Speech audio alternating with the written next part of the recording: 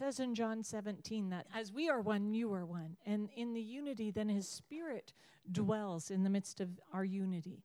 That as we are knit together into a habitation of his presence, his Spirit comes and dwells amongst us.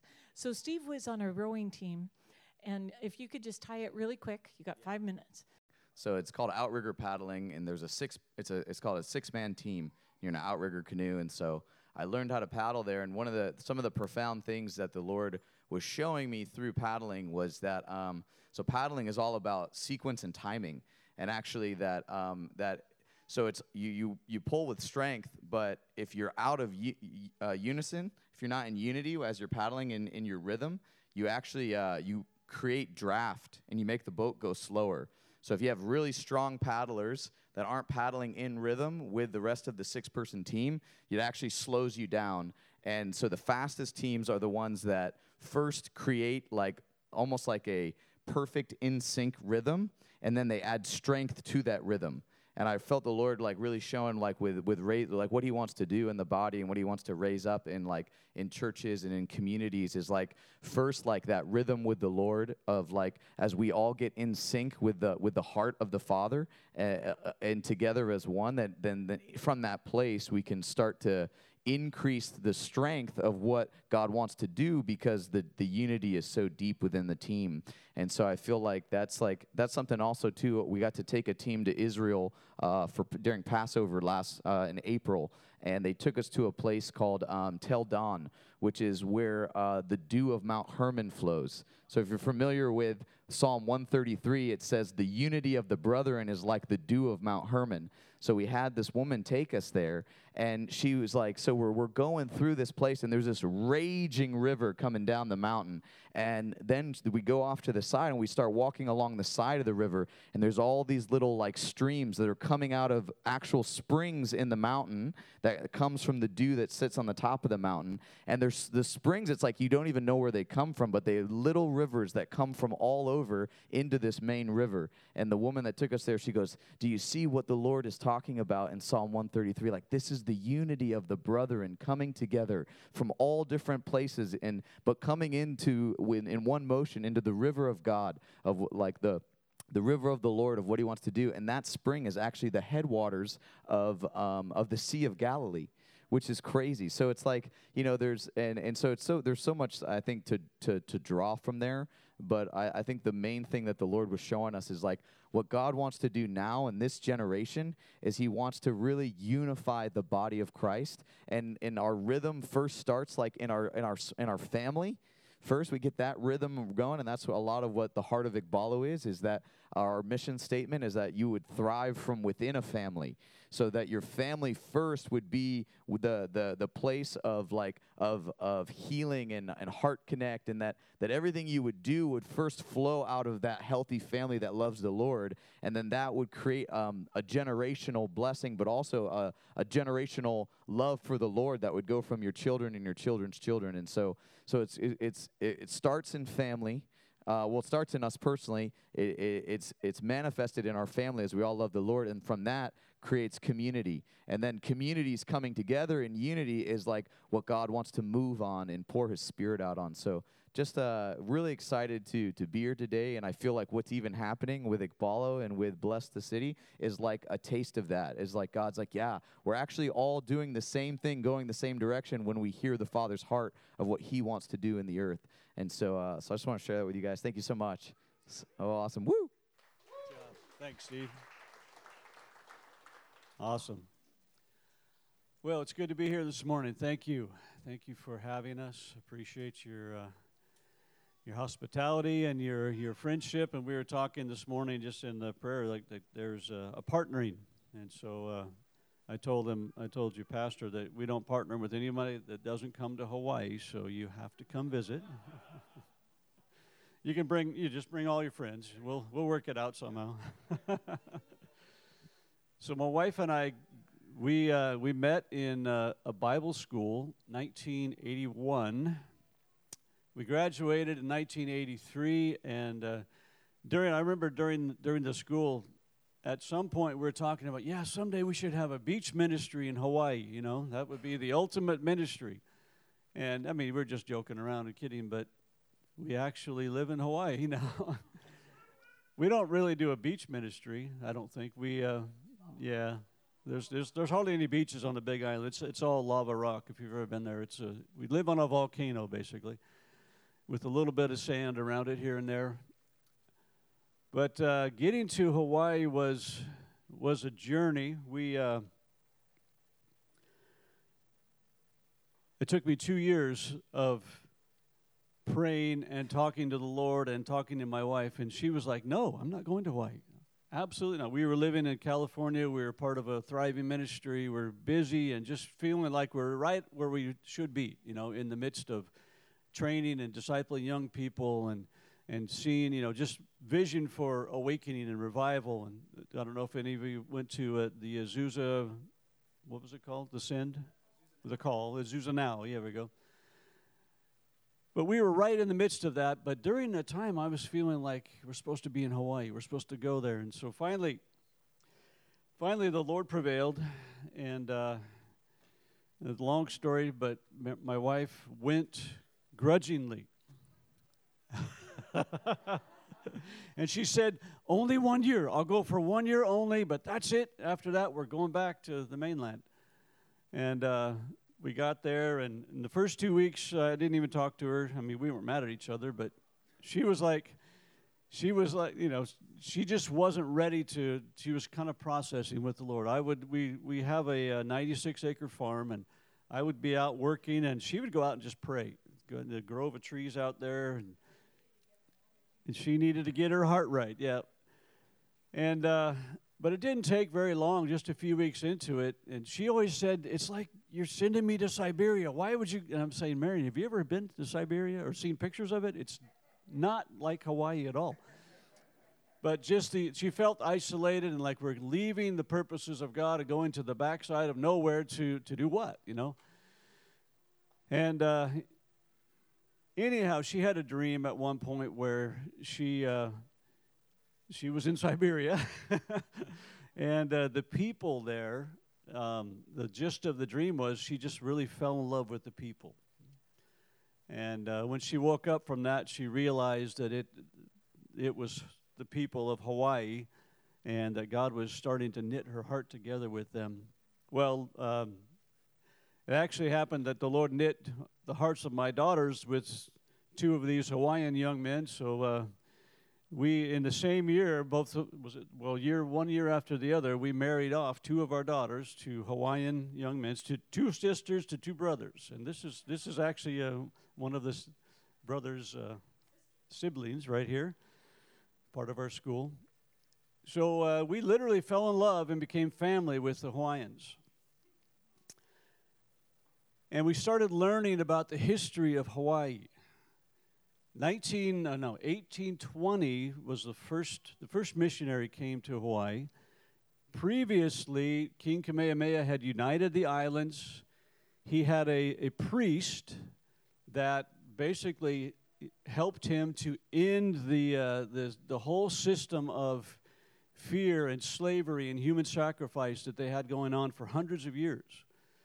And they ended that whole system. They burned the idols. They destroyed all that stuff. And this was before the first missionary came. This was before the gospel showed up. They just knew that this had to happen. And this priest, his name was Hevaheva, and he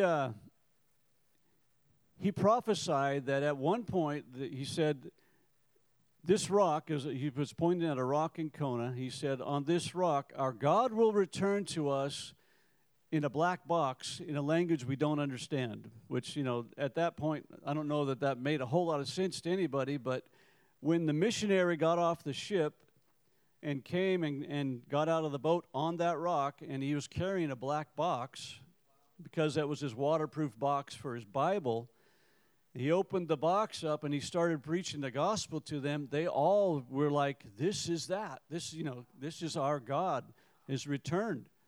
And so over the next couple of decades, the whole island's basically converted. 96% of the Hawaiians were saved. So when we started learning the history, and of Hawaii, and we realized that God has sent us to a place where there had been a massive revival. A little town of Hilo had 1,000 people in it, and the church of Hilo grew to 10,000. The people would come from other islands. They would come from all around.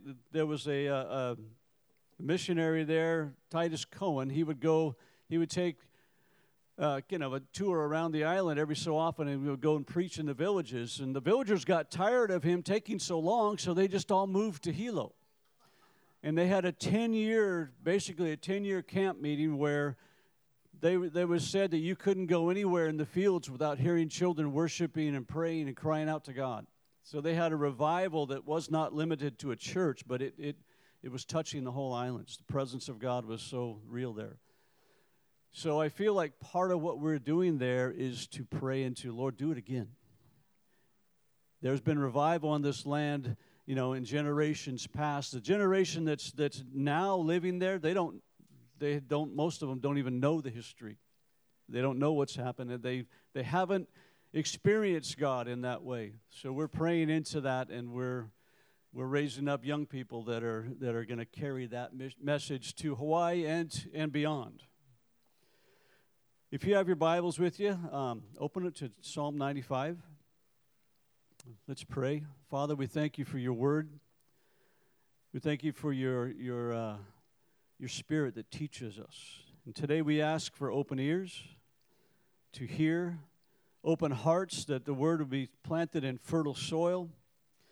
I pray for courage, Lord, for your people, that we would not just be hearers of the word, but doers, that we would walk out this life you've called us to, of faith, this walk of abiding with you, of partnering with you. I just pray the blessing of your word to bear much fruit in our lives today and in the days ahead. In Jesus' name, I thank you. I'm just going to read Psalm 95, and then we're going to talk about it a little bit. Oh, come, let us sing for joy to the Lord. Let us shout joyfully to the rock of our salvation. Let us come before his presence with thanksgiving. Let us shout joyfully to him with psalms. For the Lord is a great God and a great King above all gods, in whose hand are the depths of the earth. The peaks of the mountains are also his. The sea is his, for it is he who made it, and his hands formed the dry land. Come, let us worship and bow down. Let us kneel before the Lord our Maker, for he is our God, and we are the people of his pasture and the sheep of his hand. Now, there's a transition right here.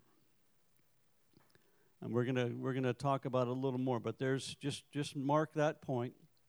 Today, if you would hear his voice, do not harden your hearts as at Meribah, as in the day of Massah in the wilderness. When your fathers tested me, they tried me, though they had seen my work. For 40 years I loathed that generation, and they said they are a people who err in their heart. They do not know my ways. Therefore I swore in my anger, they shall not enter into my rest. So what's he talking about there in the second half of that chapter? It's the children of Israel when they had come out of Egypt.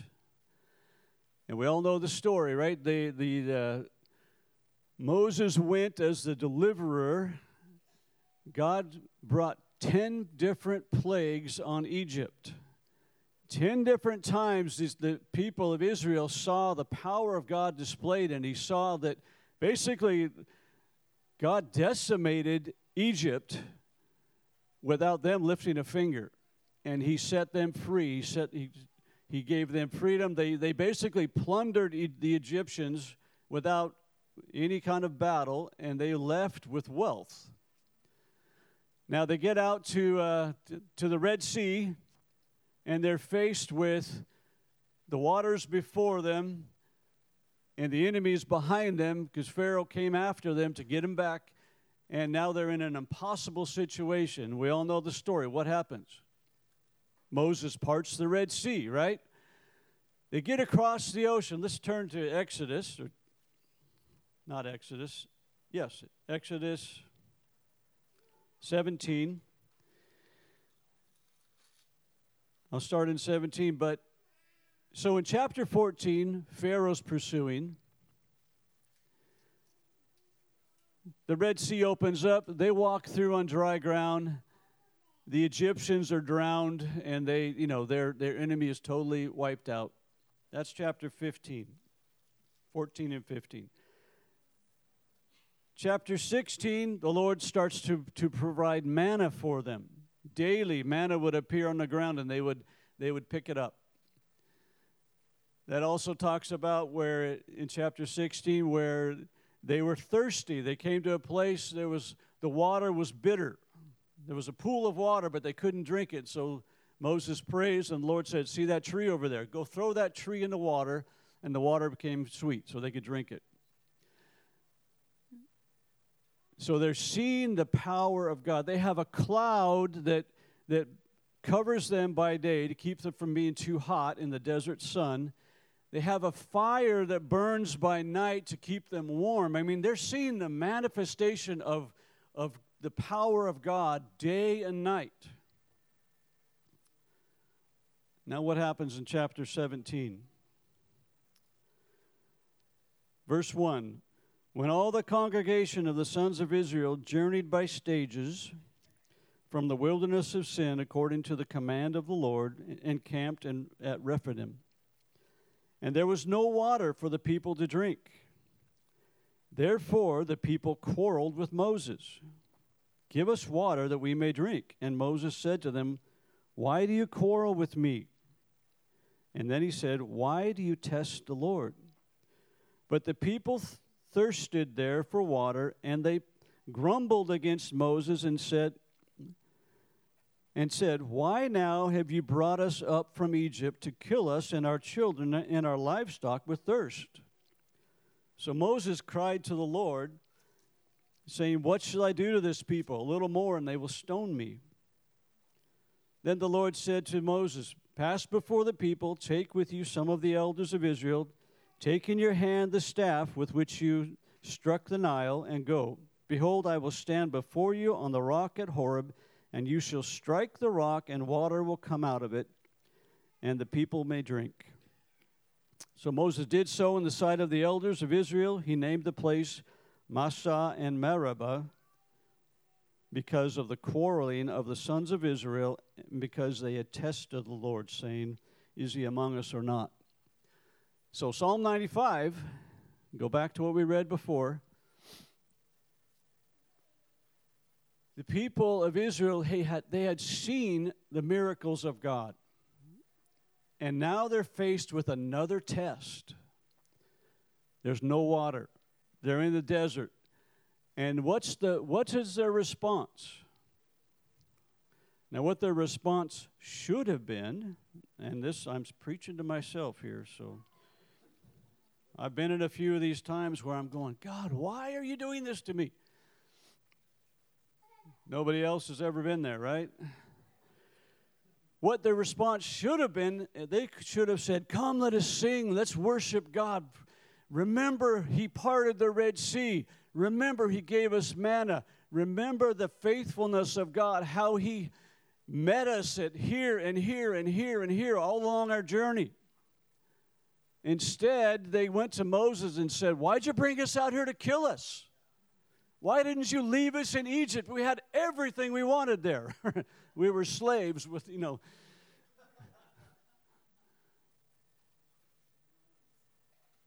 Their response should have been, God is good. In the midst of this, we all face these things. It may be a job, it may be a financial thing, a health issue, a relationship. Whatever struggles that each of us have in our life, you come to a place of impossibility. What is your response? Do you begin to worship the Lord and begin to remember the faithfulness of God? Or do you say, why did you do this to me? What am I doing here? I mean, and trust me, there have been a few times in my life where, the Lord He's been gracious to me, but it's easy to look at the Israelites and say, what was wrong with those people? I mean, they had a pillar of fire right there, and yet they're grumbling, why is God forsaken us? Is he among us or not? But then you start to look at your own life. I remember one time we had left Oregon. We had moved to Florida. I was in school, had left my business behind. So we went from, being, doing busy in business and making money and living life to now we're in Florida. We have 5 children. I'm full-time in school, and we have very little income. And it's like day by day, Lord, how are we going to do this? It was in the natural. The numbers didn't add up at all. And I was just like, how do we do this? So we came to a point where one Sunday, we had for lunch, Marion called it covered surprise. It's everything we had, and we just mixed it together, and it was enough for lunch and dinner. And there literally was, there was like a bottle of ketchup or something in the fridge, but there was nothing to eat for the next day. The gas was on empty in our vehicle. My son Levi was the baby at the time, and we had one diaper, and he was wearing it. And we had no finances, and the mail's not going to come. It's Sunday afternoon. And so I said, well, let's just walk next door to church. We didn't really go to that church, but we were going there that night because we had. It's like, okay, I need a miracle. So I need to go be with God's people. So we went, and a guy comes up to me. He says, I want to give you this, and he hands me a Dake Study Bible because he knew I was in school. And I was like, wow, that's awesome. Thank you so much. That's amazing. And I'm thinking, wonder if I could sell it. I need money. So we get home after church, and it's 9 o'clock, and I'm trying to rally the family. Okay, we need to pray. And, my wife, she looks at me, and she was like, you need to go pray this one through yourself. I'm afraid I don't have any faith to help. I'm going to drag you down. And so I said, yeah, okay, I'm going to go outside, and I'm just going to go out and take a walk. And so anyway, I went out, and I'm walking we live next to a church, and so I'm over there. I'm just kind of pacing back and forth, and I'm going, God, why did you send me here? I'm doing exactly what the Israelites did. I'm grumbling, and I'm complaining, and I'm whining. It's like, why have you done this to me? And I'm, it kind of going on with that for a few minutes, and then I kind of said, wait a minute. Now, God hasn't changed. I'm not in disobedience. I'm not in sin. The Lord is the same right now as he was 6 months ago in my life. And so I started remembering the faith. Now, this is a key. I started remembering the faithfulness of God. He met me at this place. He provided here. He spoke to me here. And I started remembering the faithfulness, remembering the goodness of God. And finally, I stopped grumbling, I stopped complaining, and I stopped whining about my situation. And I just said, Lord, you're good. You're good. Thank you. Thank you that you lead me well. Thank you, God, that circumstances are not more than you can handle. I don't see the answer, but Lord, you do. And I just instead of thinking about me and my, what am I going to do about, Levi's diaper is like soggy now.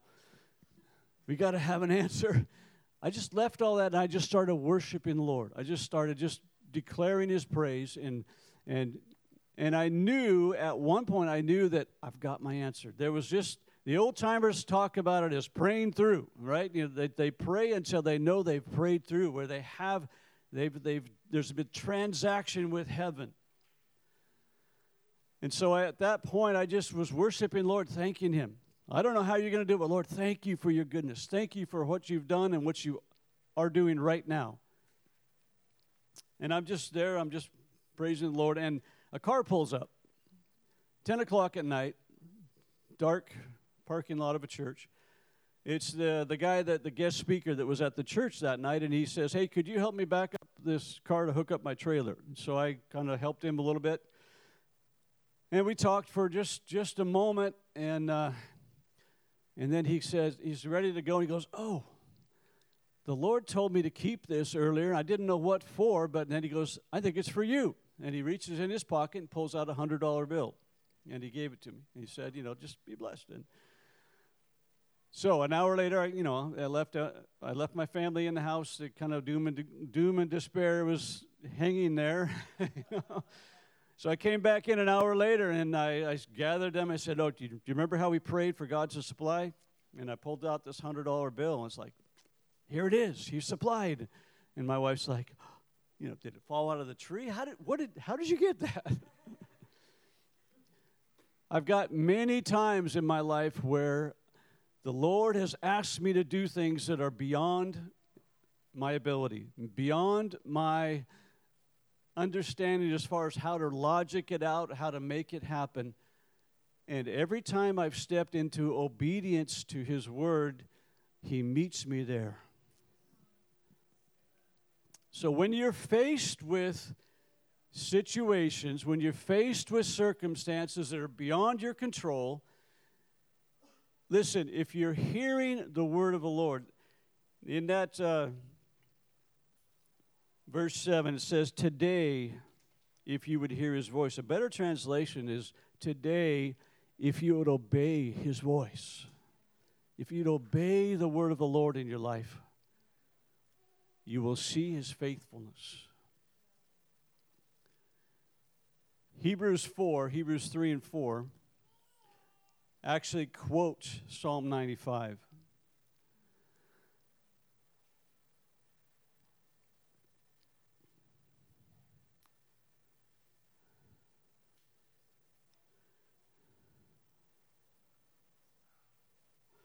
Lord, I pray for our ears to be open to hear.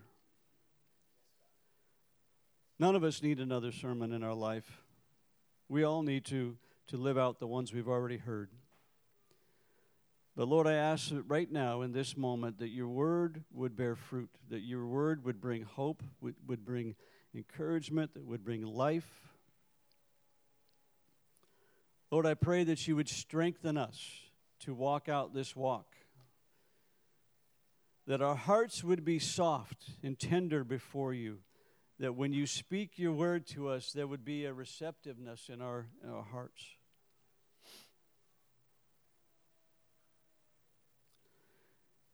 Proverbs chapter 3, verse 7 through 11 is basically the scripture that out of Psalm 95. And what I want to draw out of it is the people of Israel, they saw the works of God.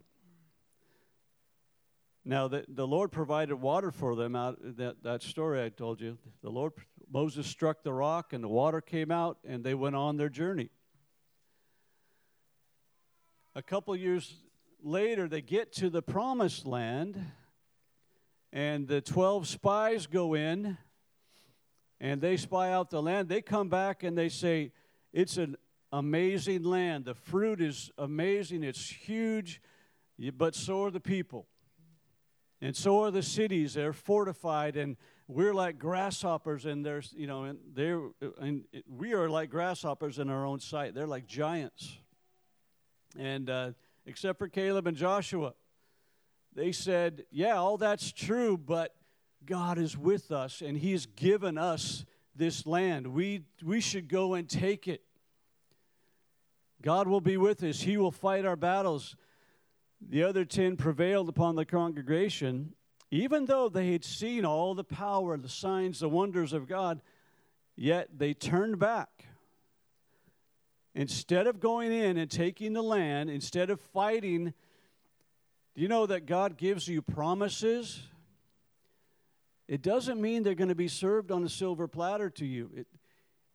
He gives you promises so that you have courage to fight, to go in and take what He's given you.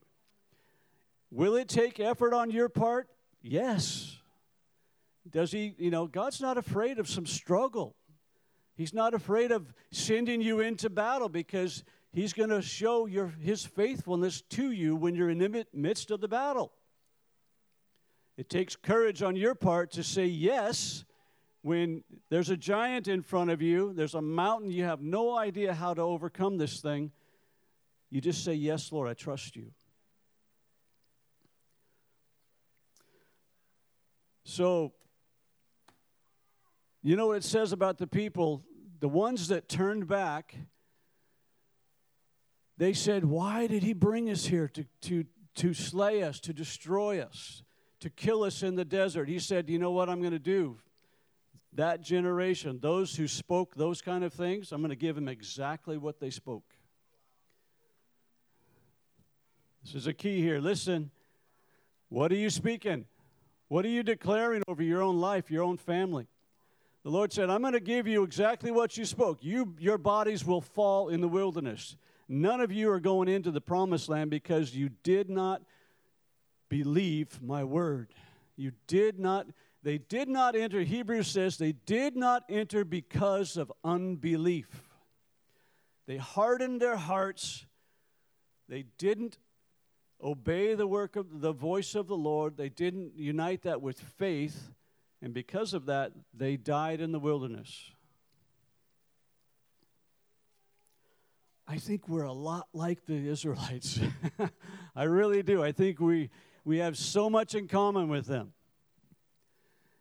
We have the word of the Lord. We see God do things in our lives, and then we come up to another situation that we haven't been through yet. It's an impossibility in our own mind, and we start to look at the problem instead of looking to heaven and saying, Lord, this is not too hard for you. You can do this. So I just want to challenge us today. I want to challenge you. What promises has he given you? What vision has he given you? What impossibilities are in your life that you have no way of doing this without God in your coming through for you? That's really where life in this walk, the Christian life, we should not be dull and bored in our walk with the Lord. If you are, there's more. I want to challenge you. If you're in a place where you're at your wit's end, you don't know how to do this, you feel like God gave you vision for something, but it's not, you have no way to make it happen, that's perfect. That's right where he wants you. That's where your strength ends and his begins. That's where he wants you. Because that's where you see the power of God displayed. That's where you see him come through when you can't. And we've been there a lot of times. But I'm going to tell you just kind of one that I'm praying through right now.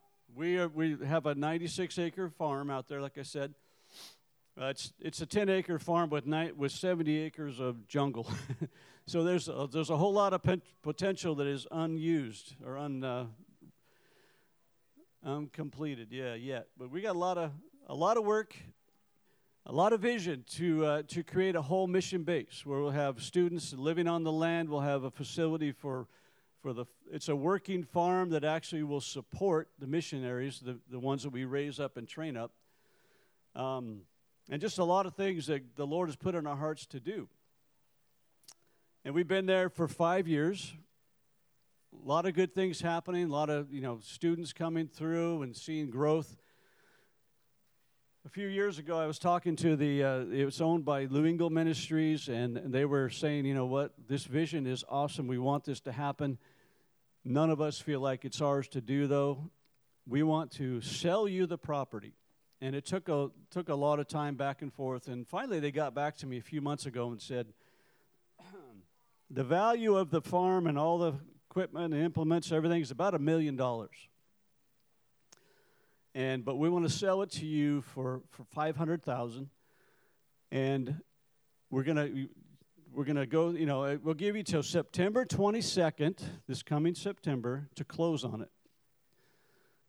And if you don't come through with it by that point, we're going to put it on the market at retail value. And land in Hawaii is selling like quick. I mean, they could easily get what they want for it, but they, because of the vision, they want to make it affordable for us. And then, and I'm not taking an offering, by the way, but This is my mountain right now. This is where I'm at. I'm looking at this thing and going, it's impossible. And I could start to say, Lord, why did you send me to Hawaii? That I would, to kill me in the wilderness? There's so many bananas and stuff there, you can't starve. You can just walk down the road, you can eat avocados and bananas. But I could get an attitude of like, Lord, there is no way. I got $5. I need 500,000. Or I can start to say, well, Lord, you provided for us when we moved to Florida. You opened up, you gave me a free apartment in New York City within an hour of getting there from a total stranger. I mean, I've seen the faithfulness of God in my life. These are my monuments, my stones of remembrance. And I have to go back and say, Lord, you provided here, you led us there, you gave us favor here, you opened the doors there. I have to go there and say, God, this giant is no different. It will come down. So I don't usually share the stories that are where the paint's not dry, but we're right in the midst of this right now. So you guys can pray. You guys pray with us. And next time I'll come back and tell you the result of the story, the end of the story. But God is good. He's faithful. I really believe He wants to encourage you.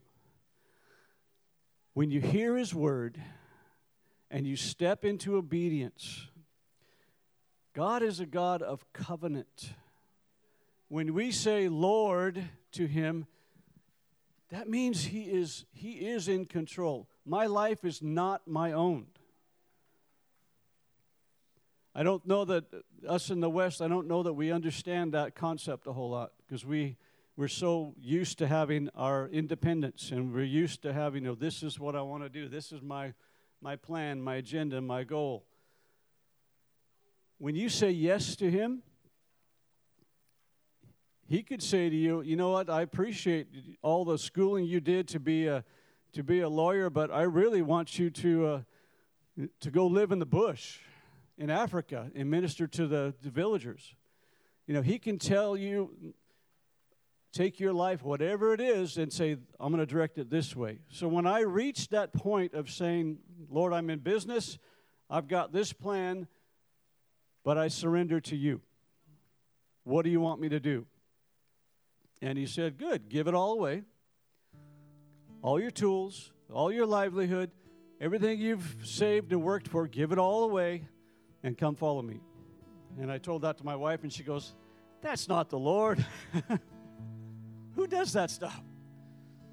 But we did.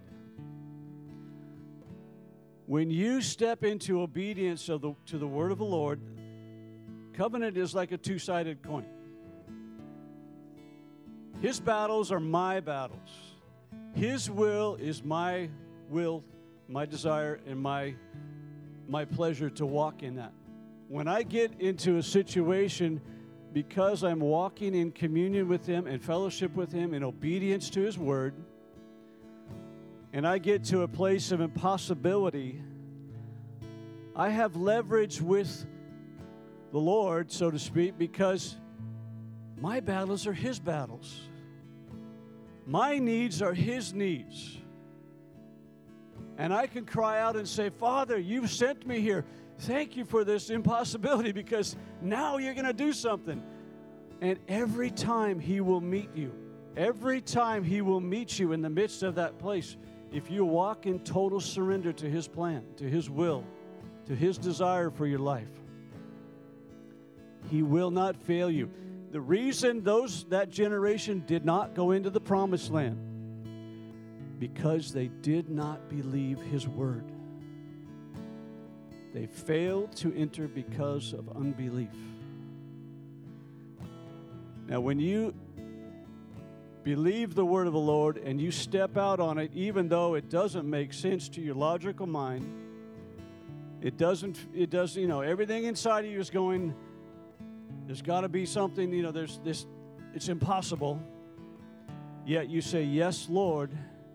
That's where God shows up. That is a place where you see God revealed. You see the power of His hand in your life, and you see the victories happen. And the result of living a life totally laid down like that, Hebrews 4 talks about it, the rest of faith.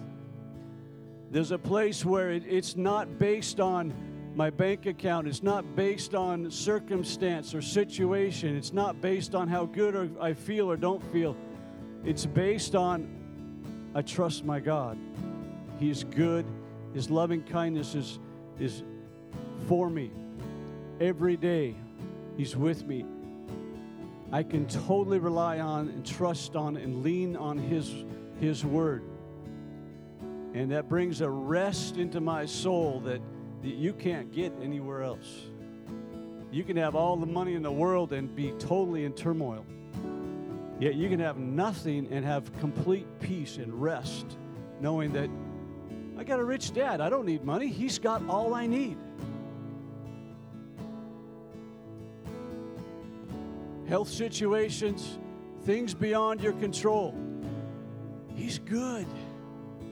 You just start looking at that mountain and you just start declaring, God is good. The Lord is good, and His mercies endure forever. When Jehoshaphat sent the worshipers out to battle, that was the battle cry. The Lord is good. His mercies endure forever. He's good in the face of a total impossible situation. He's good. With every breath, we sang it this morning, with my last breath, with everything within me, as long as I'm able, I will declare the goodness of God. And what happens? There is a rest and a peace and a faith that wells up in you, and you see the kingdom of God manifest among you. Manifest in your life. And this is not just for pastors. This is for you. This is for all y'all to walk in it. Lord, ignite our faith, I pray. That our ears, as we hear, that they would be united by faith. Lord, that each one of us in our own individual lives, our own individual families, that our hearts would be so stirred to walk in unity with you, with your purpose, that we would see the power of God displayed among us. I pray your blessing and your favor over this congregation, over the families. Again, I pray, Lord, courage, that we would have courage to walk out this calling on our life, that we would see the goodness of God in the land of the living, that we would see your goodness and your provision in every way poured out for our lives. Relationships healed, loved ones that are in darkness delivered, brought out. Lord, that we would see your faithfulness in every circumstance as our faith is united with your word.